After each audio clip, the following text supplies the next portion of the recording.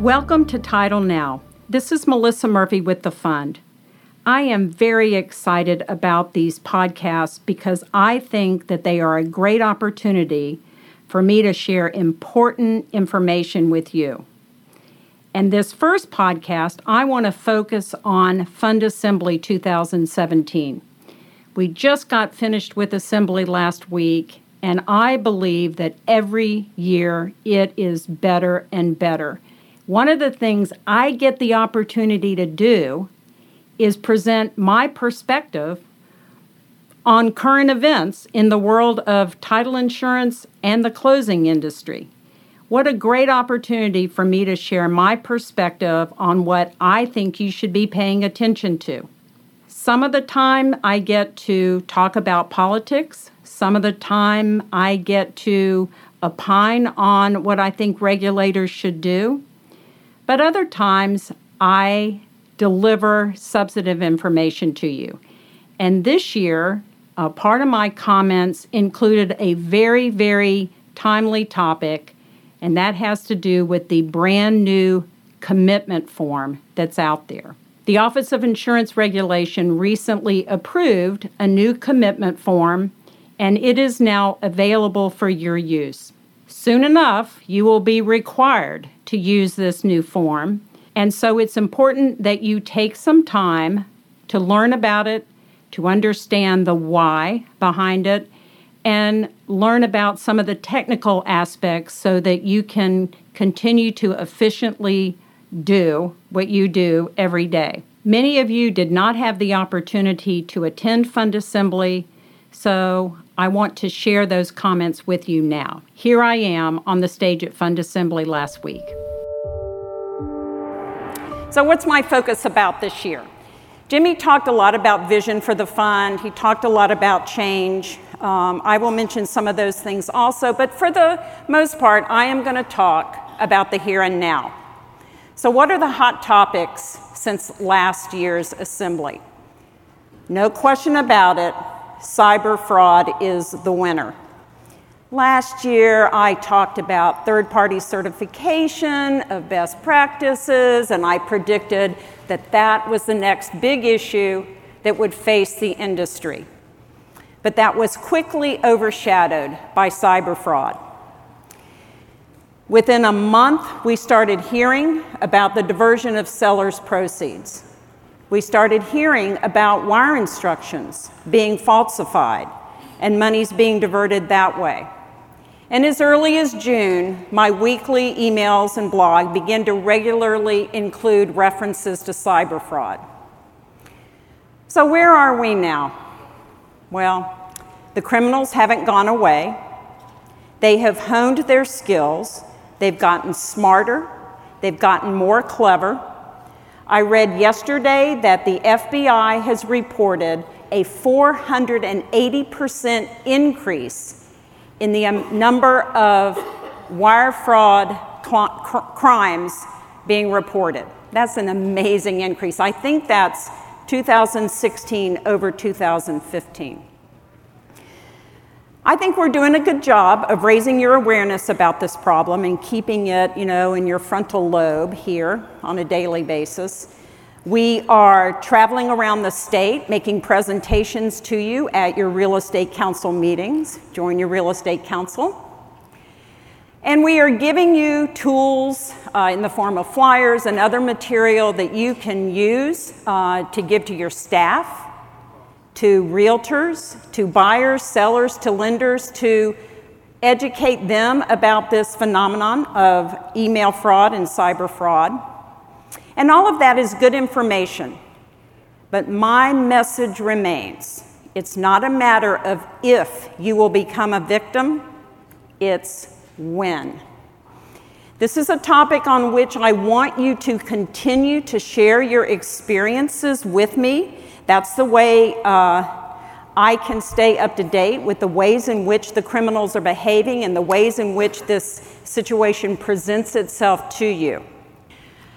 I'm sorry to report that many of you have received a letter from a national lender recently that has taken you off their approved closing agent list because you have closed fewer than 5 loans in the last 12 months. This concerns me because many of you do not do a high volume of transactions, but this doesn't mean you don't know what you're doing. The letter did leave room for the consumer to pick you as the closing agent, but you would have to go through some special additional procedures to be approved, and the letter doesn't elaborate on what those might be. And I had the experience of learning about another situation with this same lender where the local loan processor said, well, if the seller writes a letter giving me a thorough explanation of why the seller wants to use the fund member, we can approve them, or we can consider it. So obviously my fear is your fear, that this is a national trend and other lenders will follow suit. At this point, I'm not sure what we can do about it, but I would suggest that you reach out locally to the people that you know in the local offices of these national lenders and be preemptive and talk with them about this situation, see what you can learn about it, and see whether or not there are any solutions that you can come up with.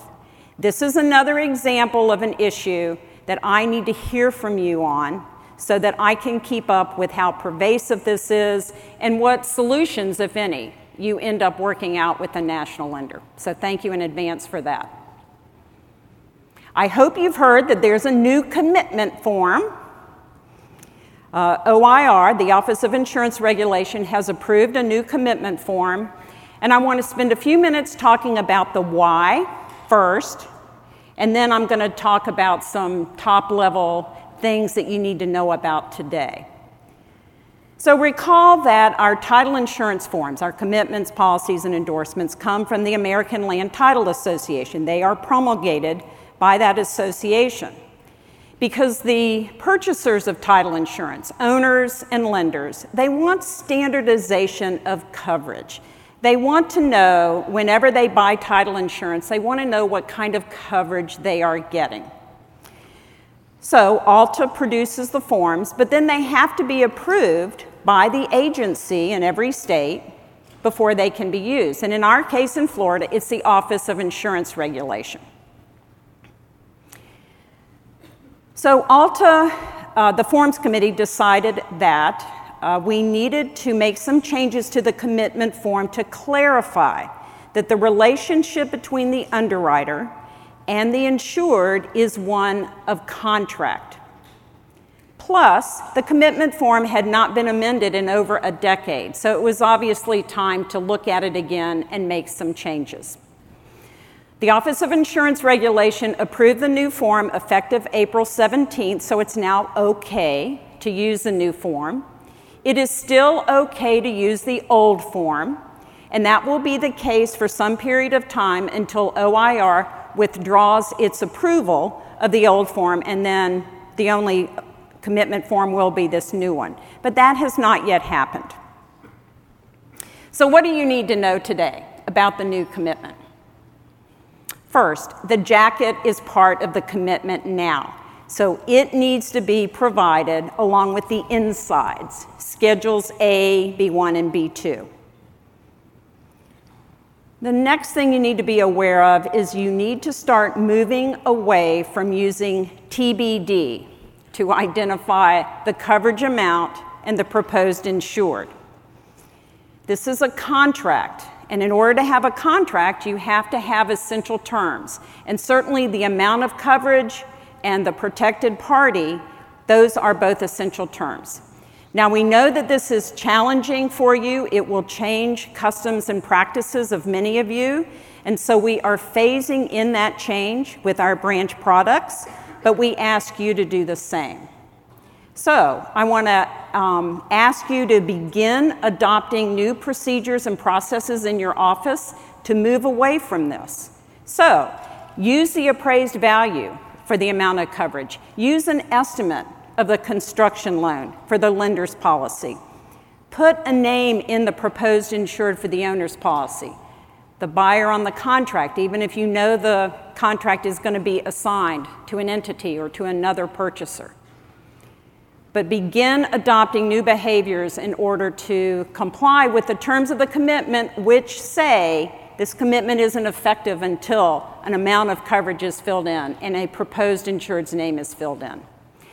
We also know that there are unique situations in which TBD makes a lot of sense, and so we're trying to work with the industry to come up with solutions for that type of situation.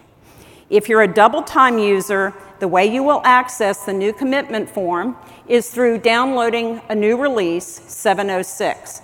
That release will be available to you on May 15th, and as with other releases, you will receive an email saying it's time for you to download 706, please do this. And that's how we handle all of our releases, and we send those emails out in stages because if all 1,800 of you downloaded the release at one time, the system would crash.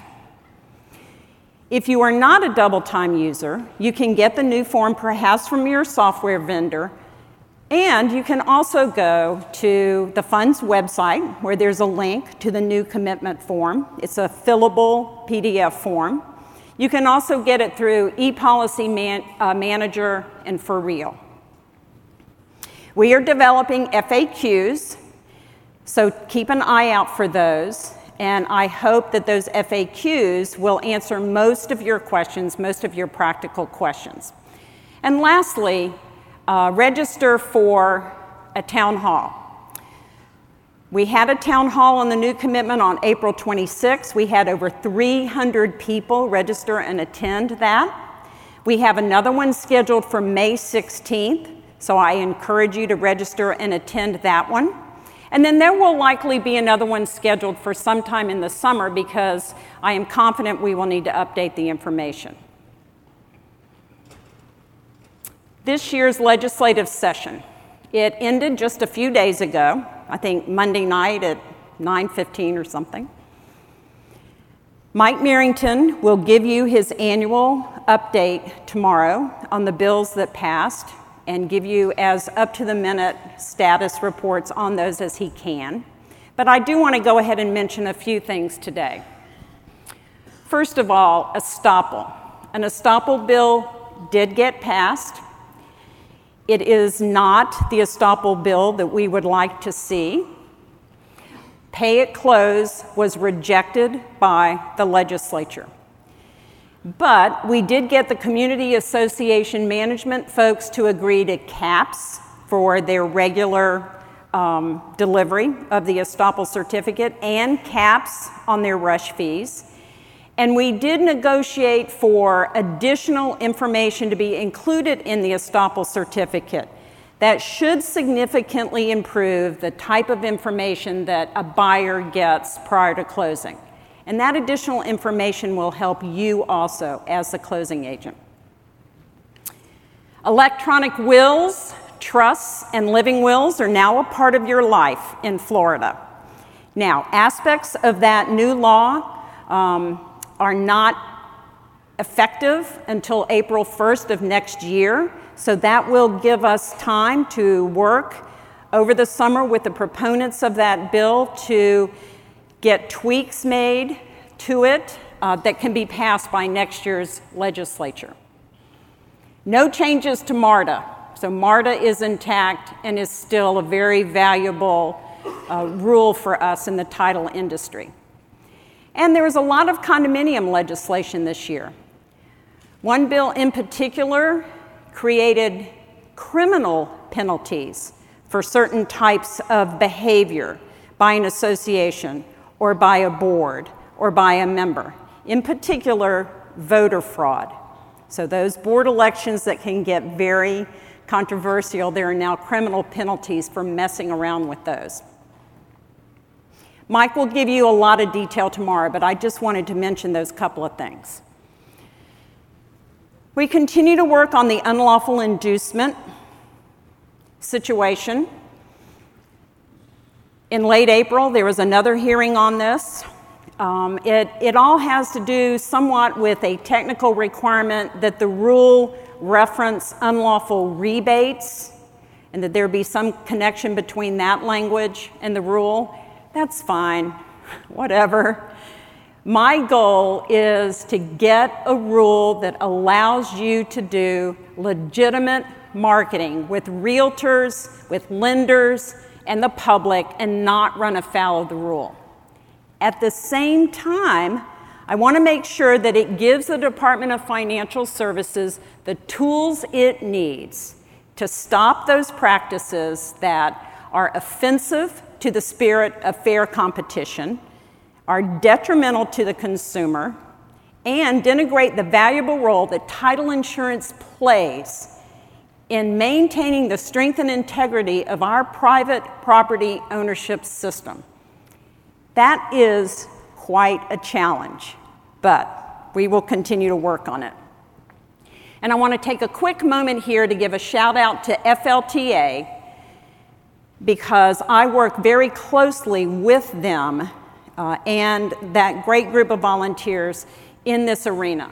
And I would encourage every one of you to consider joining the Florida Land Title Association.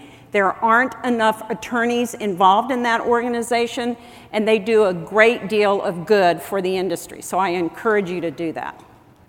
Jimmy talked a lot about change in his remarks. And those of you who have been members of the fund for even 10 years have seen a lot of changes. Those of you who have been loyal to the fund for 20 or 30 years, like me, have seen a lot of changes. And some of those changes might seem disheartening, even disturbing. But as Jimmy said, change is inevitable. It's our reaction to it that is the important thing. The 2017 fund might not look that much like the 1979 fund. That's when I became a member. But if you look really closely, the essence is the same. We are still committed to you, the real estate attorney, and supporting you in your practices. It doesn't matter that Old Republic is now the underwriter. It doesn't matter that ATIF Inc. has filed bankruptcy. What does matter is you help us tell your story. Why is it important to have an attorney present at a real estate closing? Why is title insurance worth every dollar of premium that the consumer pays? And what is it that you do to protect the consumers in that closing? You have to help us tell your story, and you have to support us by writing title insurance policies through the fund. Those premiums are our lifeblood and are what give us the power to support you, like we have for the past 70 years and how we will in future years. I left a pretty great practice in Gainesville. I had great partners, I had great clients, I had great colleagues, most of whom are in the room right now. But I had this crazy idea that I could help with the challenges facing the fund, that I could take 35 years of private practice and help shape what the fund does to support you. I'm still optimistic about your future and the future of the fund. Time will tell if I'm right and if I am successful. In the meantime, I love every minute of being your general counsel. So there you have it, my perspective.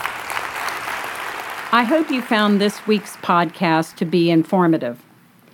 Send me your ideas for other topics and speakers that you think would be valuable and worthwhile. And let me know if you found this helpful or not. And once again, thank you for your support of the fund.